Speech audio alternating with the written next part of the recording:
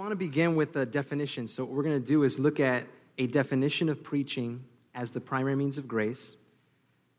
After that definition, the marks of what preaching is, and then focus our time thinking about the duties as hearers to faithful preaching.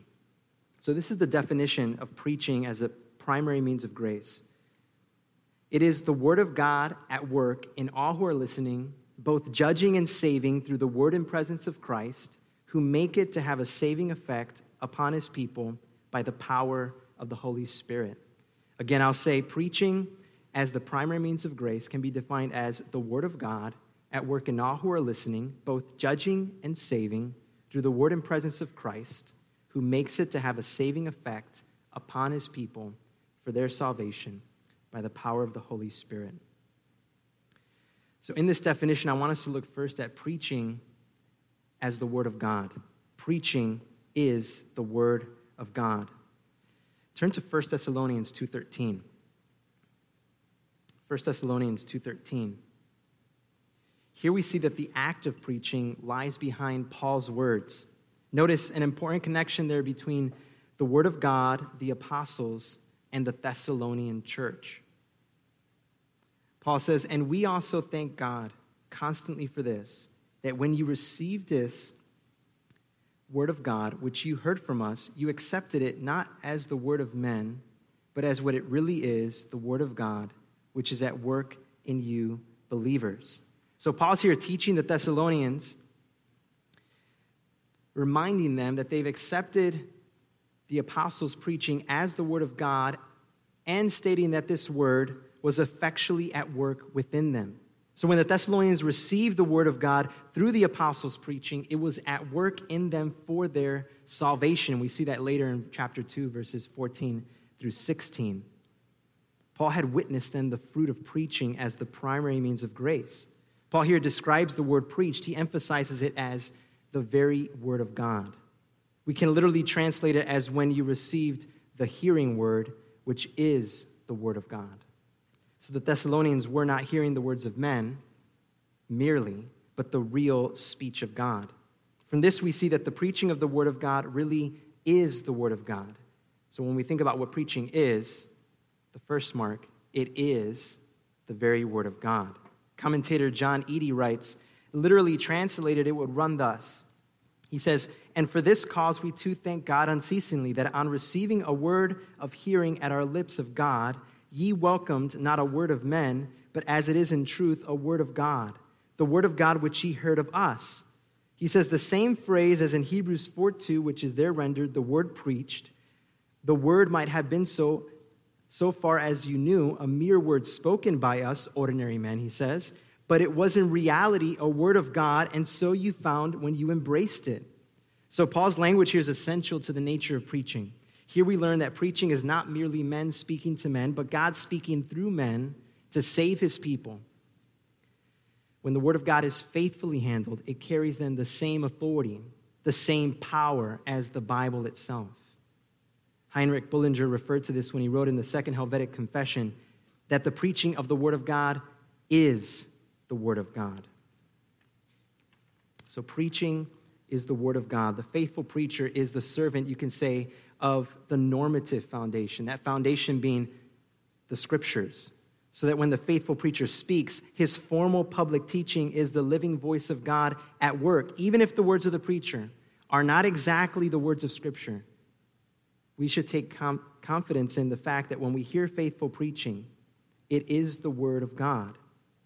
God is speaking, and when God speaks, things happen.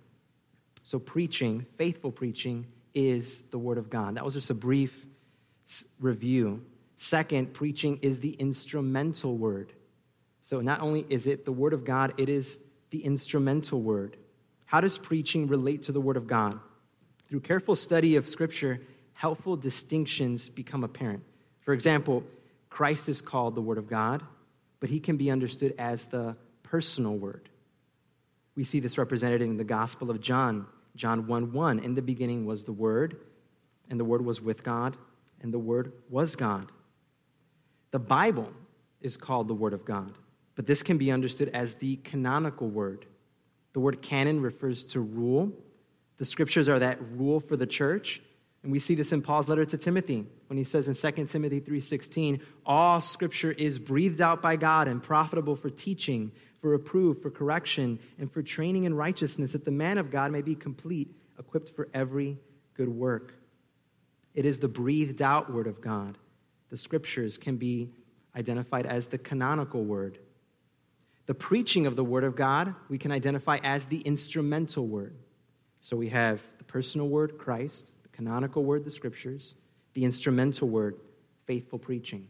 It is that ongoing means through which God effectually speaks to his people. We can understand the word instrumental as another word for means or way. We see this pointedly in 1 Thessalonians 2:13, as we just read. Paul reminds the Thessalonian church, you heard my words, but what was it really? The very word of God, that instrumental word.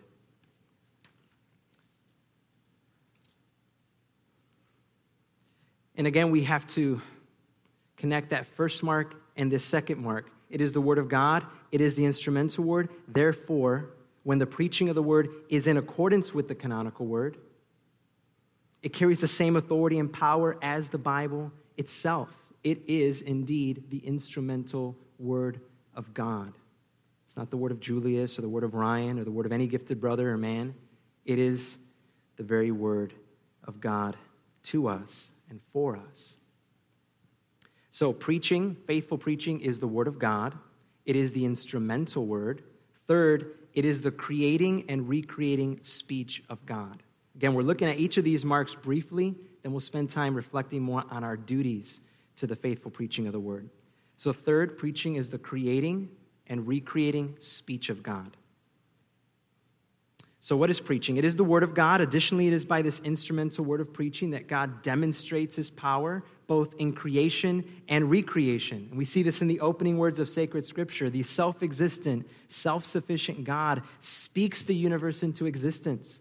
Genesis 1, in the beginning, God created the heavens and the earth. The earth was without form and void, and darkness was over the face of the deep.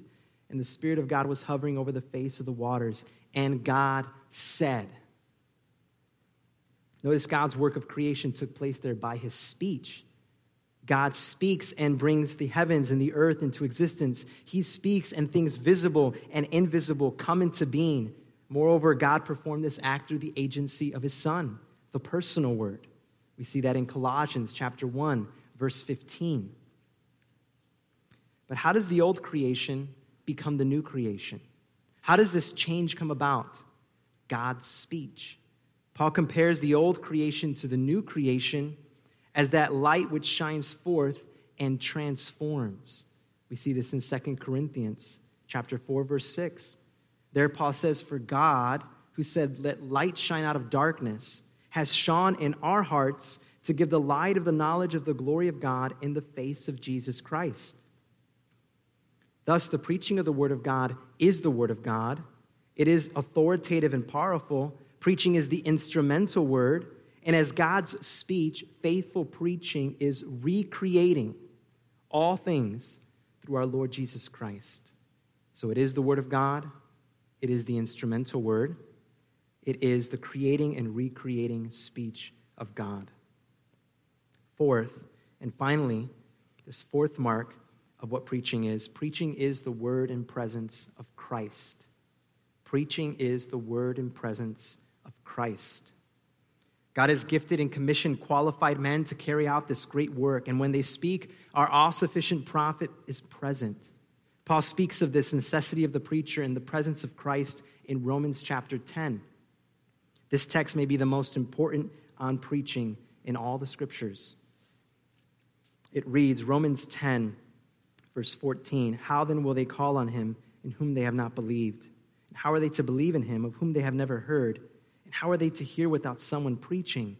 And how are they to preach unless they are sent? As it is written, how beautiful are the feet of those who preach the good news. But they have not all obeyed the gospel. For Isaiah says, Lord, who has believed what he has heard from us? Verse 17, so faith comes by hearing, and hearing through the word of Christ. From verse 13 through verse 17, Paul lays out a string of questions unfolding the chain of events that need to occur for salvation. He's already argued that all men are guilty under sin, Romans 1:18 through 3:20. He's also argued for the need of justification by faith alone in Christ alone, Romans 3, verse 21 through chapter 8, verse 39. But when we come to Romans 9 through 11, Paul addresses God's faithfulness to his ancient people, Israel. Paul knows that the Roman church is aware of Israel's unbelief, and yet, nevertheless, he argues for God's purpose in electing and Israel's unbelief. So when we come to chapter 10, in light of that context, Paul argues that the gospel is for the whole world. But how will those in unbelief believe this gospel? Paul describes what appears to be two ways of salvation. One is by way of the law. But it's by way of the law, it brings what? Condemnation. The other way is by faith and brings salvation apart from works. However, how will those who remain in unbelief actually believe? Paul turns to the means God has ordained to make this gospel known for salvation. That's verses 14 through 17. The means is the proclamation and is how God brings the message of salvation to humanity. We observed earlier how preaching is the instrumental word, and that normative foundation is the canonical word, the scriptures. Moreover, we've seen that through the canonical word faithfully proclaimed, preaching becomes that instrument, that means by which Christ speaks and his Spirit saves his people. The word and presence of Christ then in the proclamation here in Romans 10, 14 through 17, they lay at the heart of this passage. How are men and women to be saved? What does that mean? The faithful preaching of the word. Consider the second question Paul gives in verse 14. In the ESV it says, of whom they have never heard. We can translate that statement more precisely as, how are they to believe in him whom they have never heard? This second translation better reflects that original language here. Next, Paul continues, how are they to hear without someone preaching? So we have the whom and the someone preaching, emphasizing the preaching of who? Later in verse 17, faith comes by hearing, and hearing through the word of Christ. That's the connection here. Paul is saying that Christ speaks and is present in the faithful preaching of the word. As John Murray comments, the implication here is that Christ speaks in the gospel proclamation. Yes, in Romans 10 we find reference to the men who are sent, but the emphasis there is on Christ. Christ speaking to his church, Christ calling his elect through the instrument of faithful preacher. We have to remember that there are two speakers. Whenever you see Pastor Ryan up here, any man teaching and preaching, there are really two speakers. Christ stands with the faithful preacher that he has appointed, and he is present when preaching takes place. Christ is the one speaking and heard by those who believe. Faith only comes from the word of the ascended and the reigning Christ. The preacher is then a herald, an ambassador who comes in the full authority of Christ. The work is so closely associated with Christ that we can say that the actual ministry is from Christ himself. How beautiful are the feet of those who bring the good news we read of in Isaiah chapter 52, verse 7. Think about this. As real as the preacher's feet, so are the preacher's words really Christ's words. Christ is making his appeal through commissioned men. We see that in 2 Corinthians 5, 16 through 20. We don't have the time to meditate upon that passage, but I highly, highly recommend you spend time this Sabbath day thinking through the reality that it's not everyone in the church who's an ambassador, as often 2 Corinthians 5 is interpreted, but those men that Christ has sent to speak the word of God to you, to speak the word of God about you, to speak the word of God for you. So just to review, what are the 4 marks? Preaching as the primary means of grace. What is it? It is the word of God. It is the instrumental word. It is the creating and recreating speech of God. It is the word and presence of Christ. So that's just a simple way that we can, when we're preparing for the preaching of the word and we're spending time in prayer, think through those marks of that true reality. Father in heaven, grant me grace to remember that when Pastor Ryan or any man goes up to preach, as long as they are faithful to the word of God, it is your word to me today. How do I understand that? Well, this is the scriptures and that's the preaching. They're distinct. It is the instrumental word. It is the instrument that God is using. Father, help me to remember that it is the instrument you are using for me and for your church. It is the creating and recreating speech of God. Father, help me to remember that as the faithful preaching of the word of God is taking place, you are creating. You are bringing about a new creation, and you are recreating me and those brothers and sisters around me, conforming us more into the image of Christ. May that be. May I have good effect to that very end. The preaching of the word of God is what? The word and presence of Christ. Father in heaven, I may not enjoy everything that I hear this man saying, his exposition, his exhortation. Father in heaven, help me to remember that it is the word of Christ to me, as far as it is faithful to the word of God. It is the word of Christ to me, to feed me, to nourish me, to encourage me, to uphold me, to strengthen me, to rebuke me. So those marks are very practical. But now we want to turn to the duties briefly.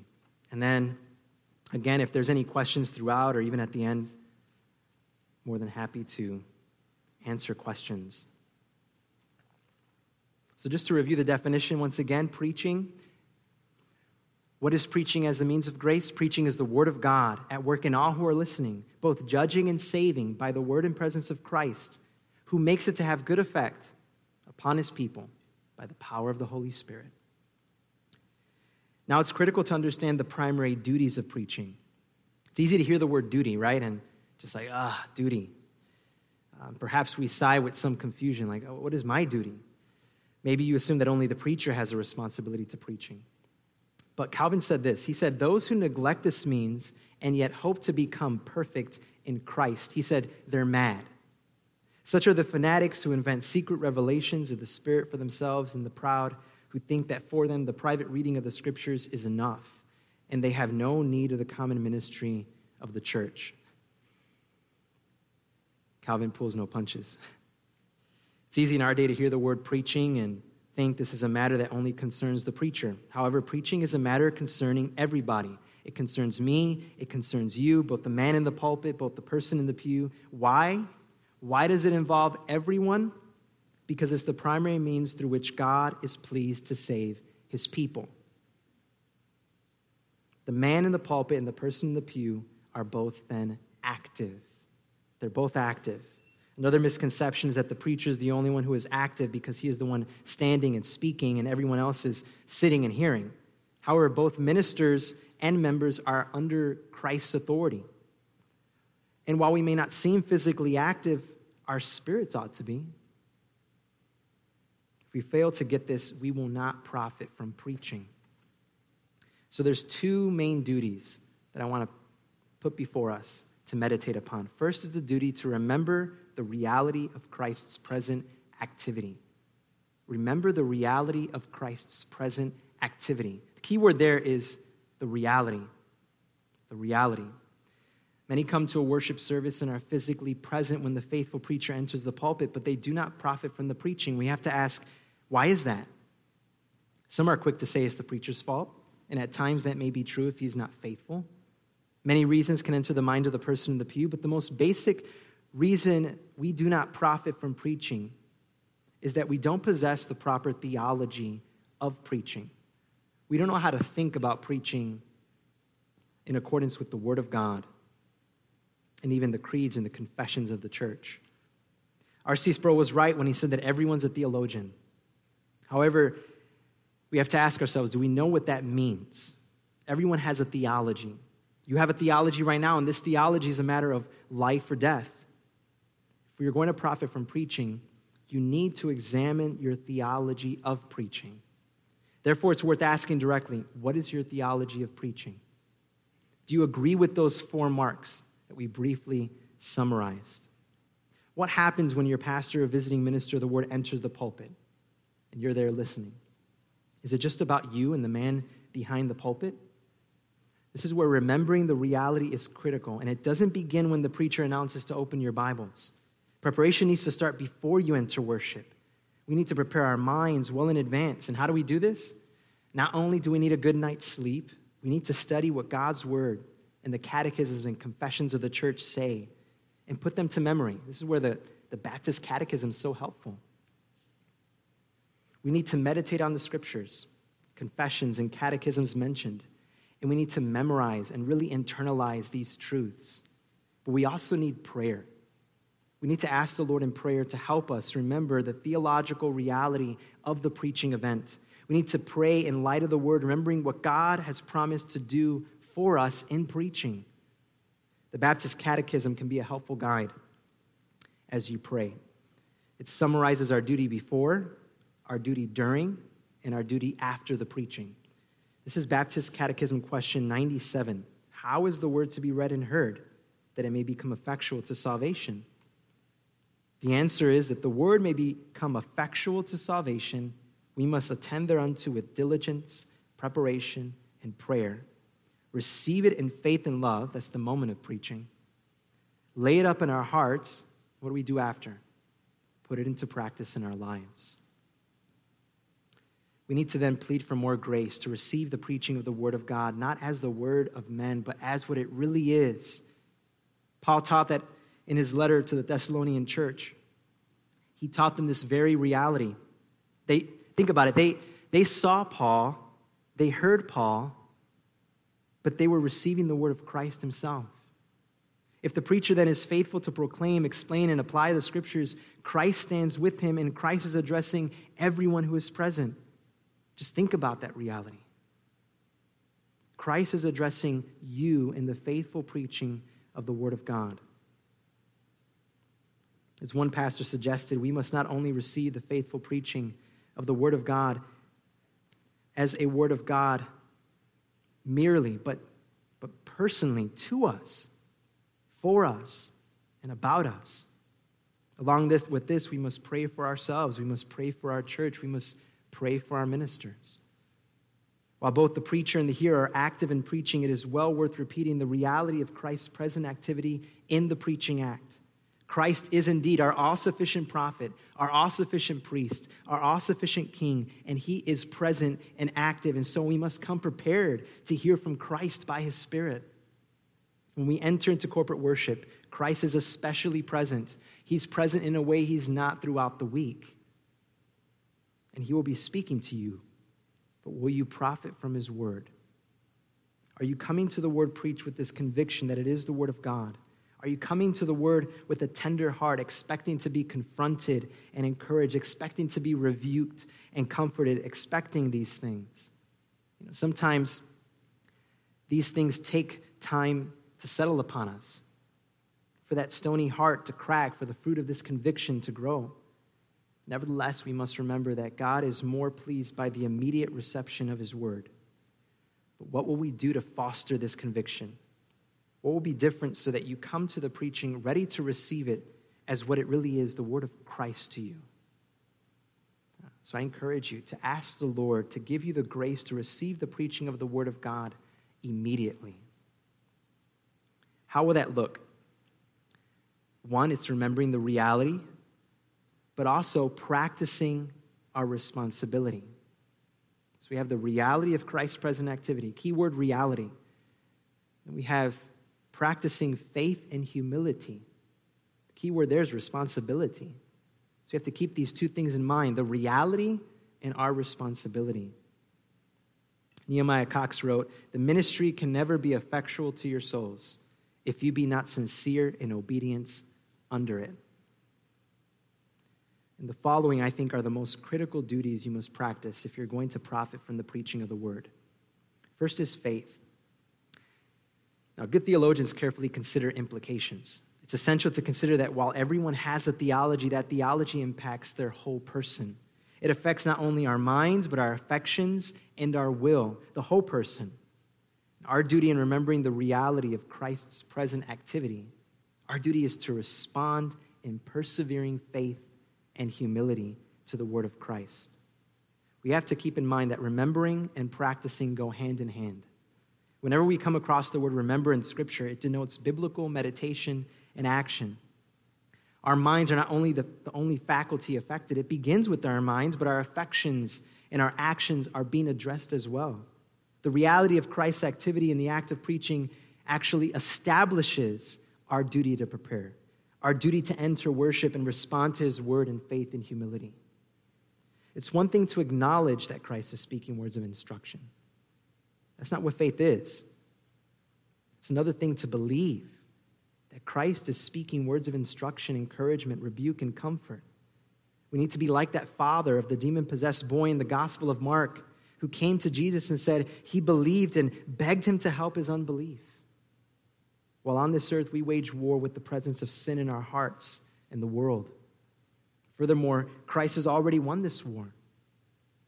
Yet the enemy may sweep us up and all our five senses can experience, and we often forget the necessity to walk by faith and not by sight.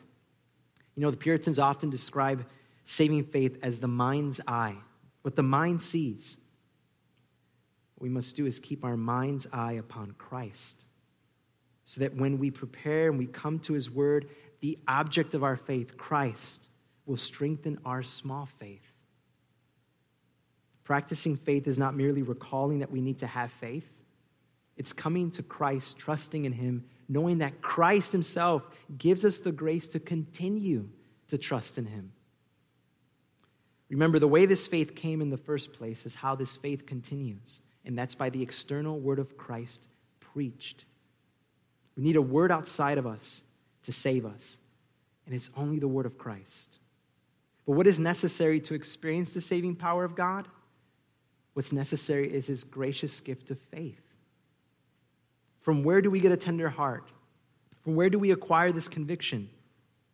It's all of God's grace. You know, apart from grace, we will remain with stony hearts.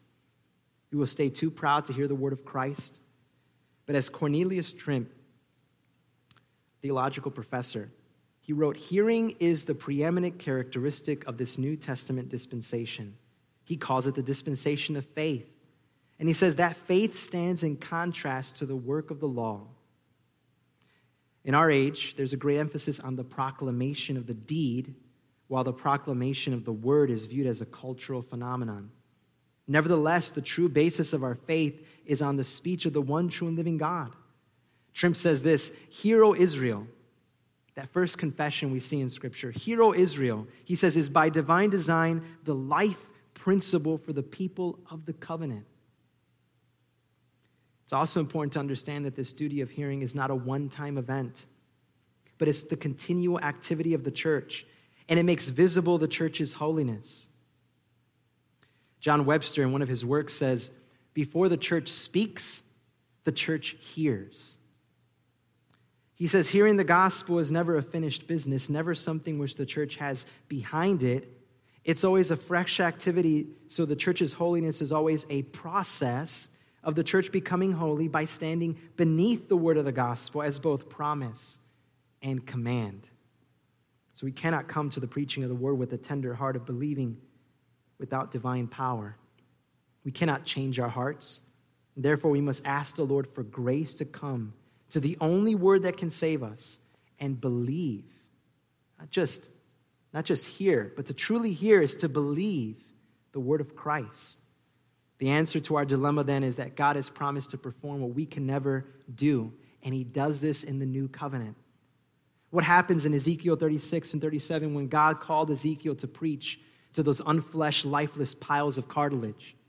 God acts, and he makes the bones to have flesh and to stand. God takes that which has no power to change itself, and what does he do? He changes it. God makes dead bones live. From the prophet Jeremiah, we learn of what God will do. Notice the word I. We only see it as a letter, but I, God. He says, behold, the days are coming, declares the Lord, when I will make a new covenant with the house of Israel and the house of Judah, not like the new covenant that I made with their fathers, the day when I took them by the hand to bring them out of the land of Egypt, my covenant that they broke, though I was their husband, declares the Lord.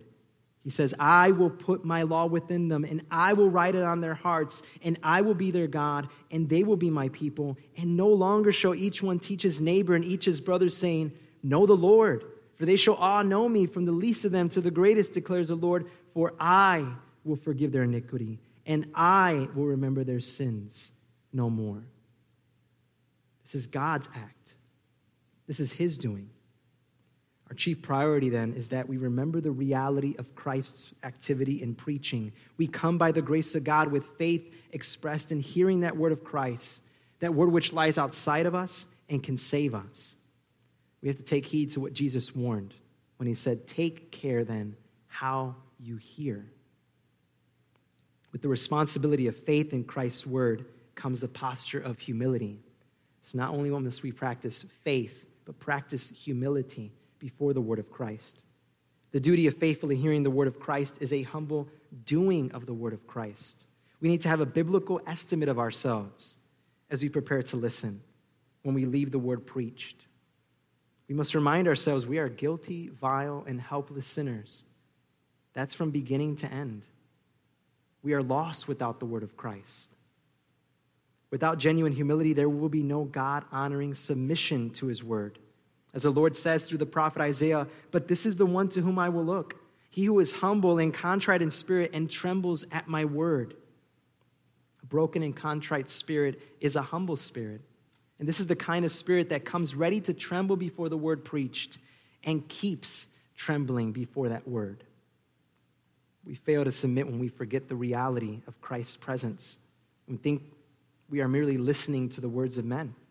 When we believe that we are simply listening to men's words, we open the door to despising the preaching. We think we're just not hearing, just not listening.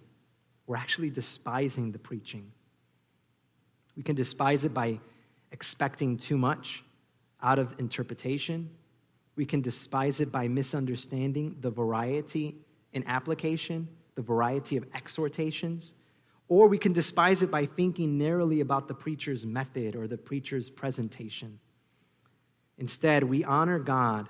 This is how we honor God. We honor God as we honor the instrument that he has ordained, that he has sent.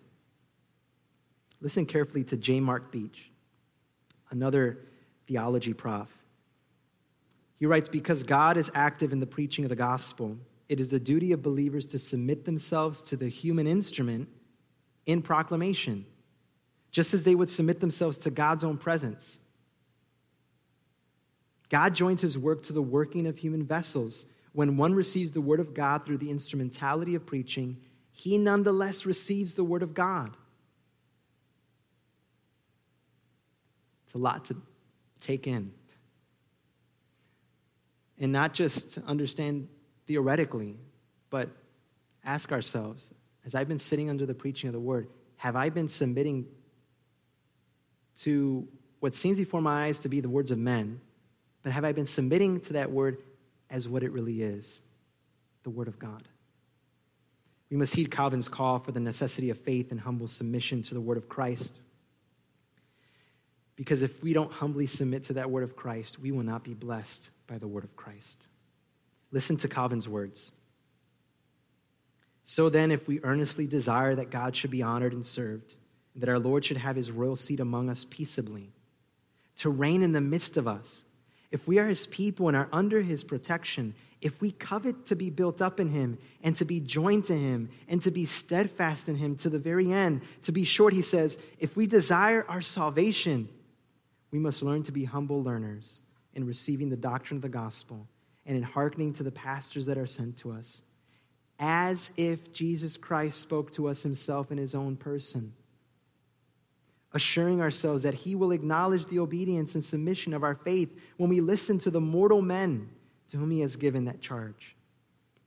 He goes on, therefore, let us sow the zeal we have for God's honor, and also the desire and care we have for our own salvation and for the common welfare and edifying of the church, which will happen when all of us, both great and small, agree in this, that Jesus Christ has his instruments by which he speaks to us and draws us to himself.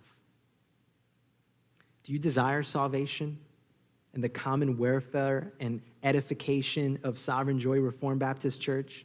It starts when we come to the word of Christ with faith and humility. This fact doesn't mean that the preacher is infallible or should add his words to the canon. His words may be weak. I know mine's are. My words are weak and imperfect. However, our response to the word of Christ really reflects our response to Christ himself. If we do not come with faith and humility, we will not profit from this word. But if we come, remembering the reality, practicing faith and humility, we will profit unto salvation.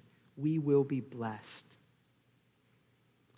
I leave you with Matthew Henry. He says, where God hath a mouth to speak and a hand to write, we should find an ear to hear and an eye to read, and may God give us a heart to profit.